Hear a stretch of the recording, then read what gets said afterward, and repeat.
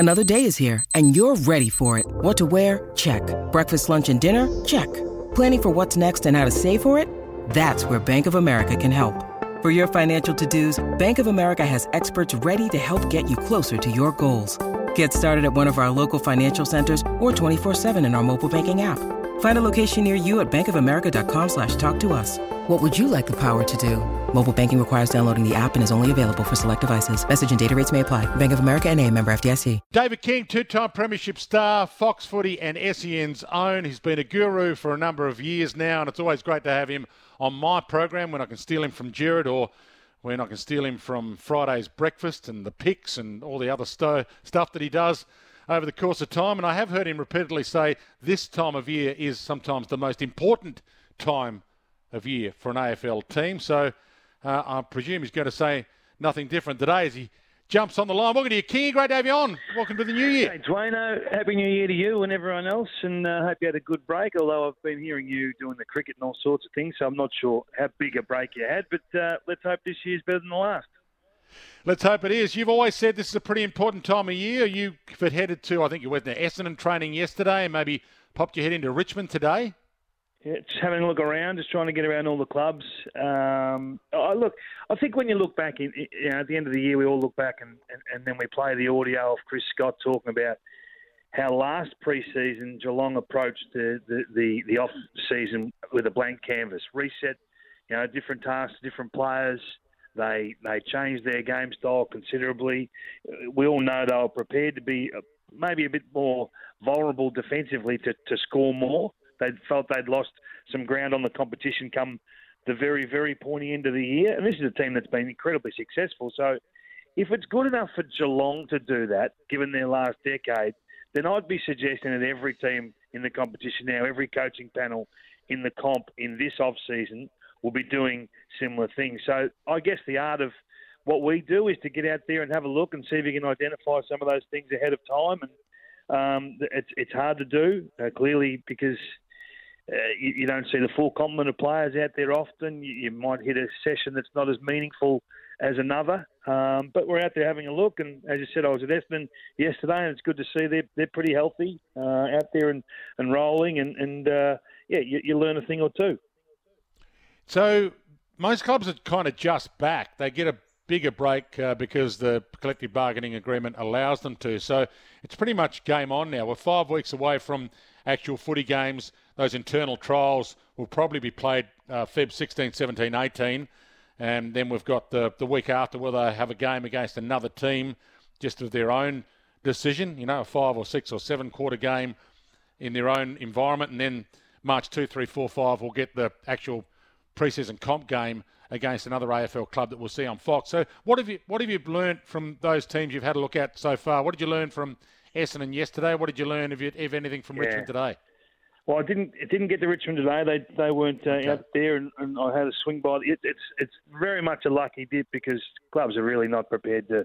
They don't want too many eyes on them at the moment, Dwayne. So you almost got to ask for permission to come along and have a look. But I think when you look at what we learned with Essendon yesterday is, much of probably what we already know. I'm looking forward to some scrimmage games to see where they actually play Dyson Heppell. We know McGrath's probably going to go to half-back. Where does Nick Cox, who's missed a little bit of pre-season, he was back out there yesterday, where does he actually line up under Brad Scott's plan?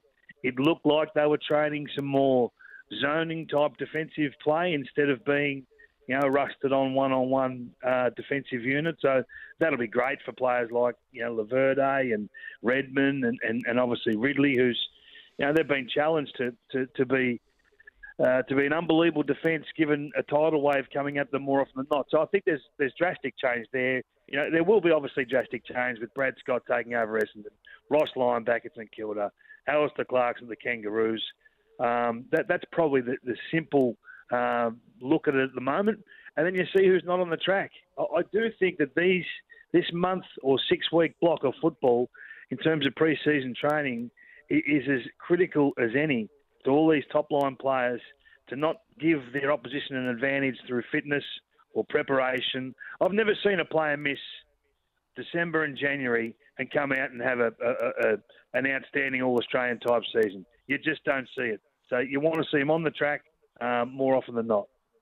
So you mentioned Essendon. Let's quickly run through the teams then. You mentioned St Kilda briefly. So Ross Lyon, new coach. A lot for St Kilda, to me, revolves around what kind of Max King we end up getting, not just this year, but in future years. How are you seeing St Kilda and their possible rise? Yeah, I think you'll get some consistency there. That's one thing you'll definitely get. I do think that Ross will be able to, regardless of how they play, and that's one of the things you're looking to see. What are they going to do?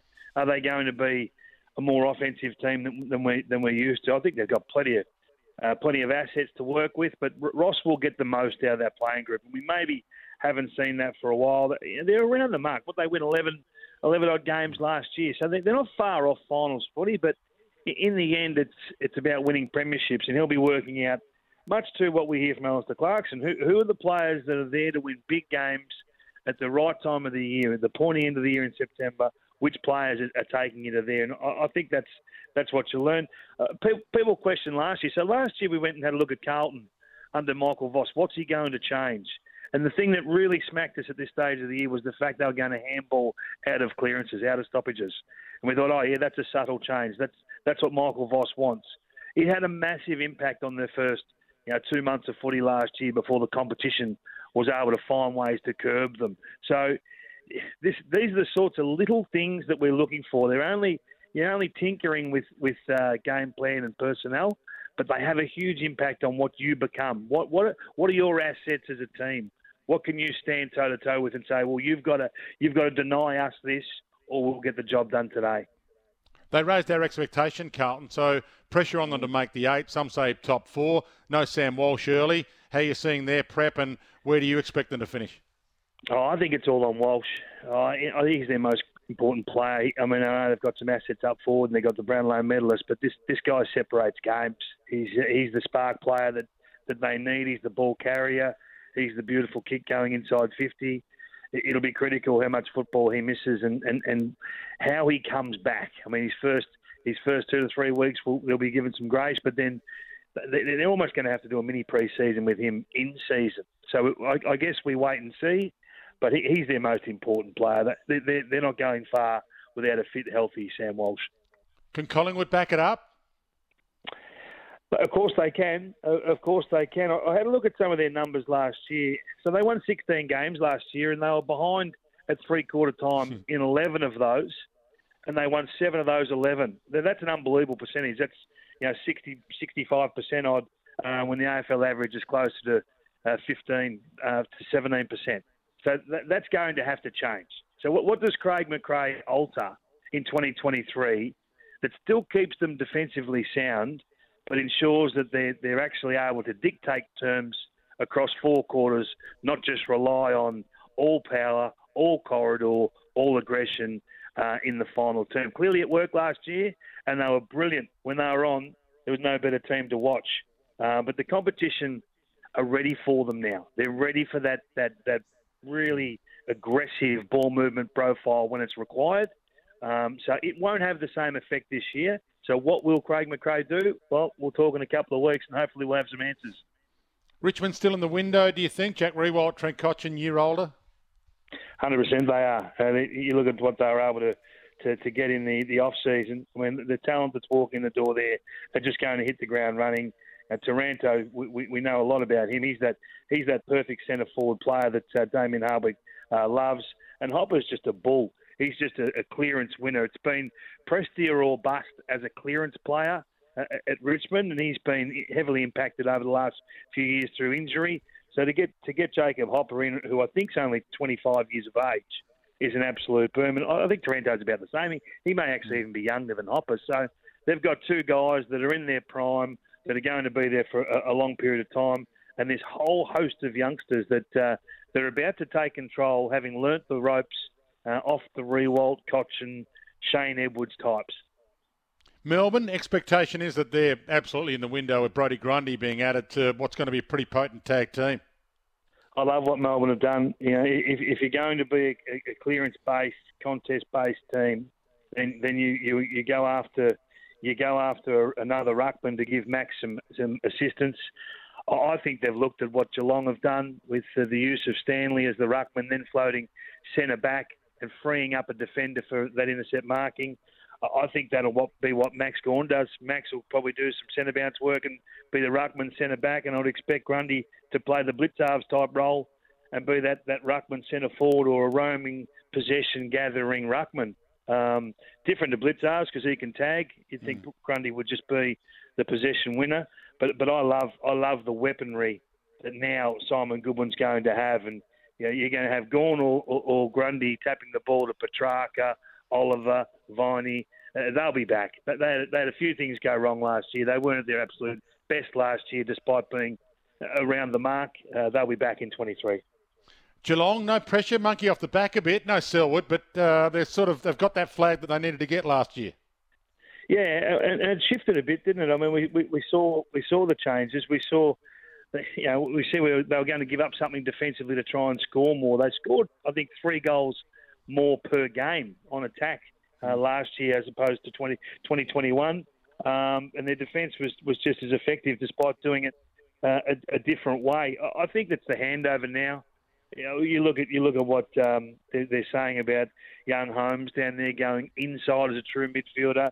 If he can have that, if he can have the impact that an Adkins had going into the middle in the back half of the season, then they become very young and very dynamic in there. They lose Selwood, and I just wonder, Dwayne, and you've got a good handle on this. You live down that way as well and read a lot of what they're about. I just wonder how many wins not having Joel Selwood costs you. Like not just the 120 minutes of game day, but the preparation hours, the off-season hours, the casual conversation for younger players to help them feel part of the place, to make them feel wanted and respected and loved. Joel was great at all those sort of things that we don't really talk about when we're analysing the game. I just wonder how many wins not having Joel Selwood in your facility will cost you. Yeah, I agree with that. I mean, sometimes, as the song says, you don't know what you got till it's gone, so we'll wait and see on that. Bulldogs have locked Luke Beveridge in, so it's his way now for a while, and they know that. Yeah, and he's a fascination, isn't he? He does it a bit different, Luke. We didn't hear a lot from him last year. I hope he talks to us again this year. He was pretty quiet, wasn't he? But, look, I think that you just have to respect that their midfield is exceptional. I know they've lost Dunkley and they've lost Hunter, who's probably someone we should have talked about with Melbourne, actually. He's a player that's going to go over to the Demons and give them 2 wingmen, not just the one gun wingman that they've had over the last couple of years in Langdon. So I've got massive respect to get back to the Dogs for Luke Beveridge and what he does. They've got a spine, albeit a young spine now.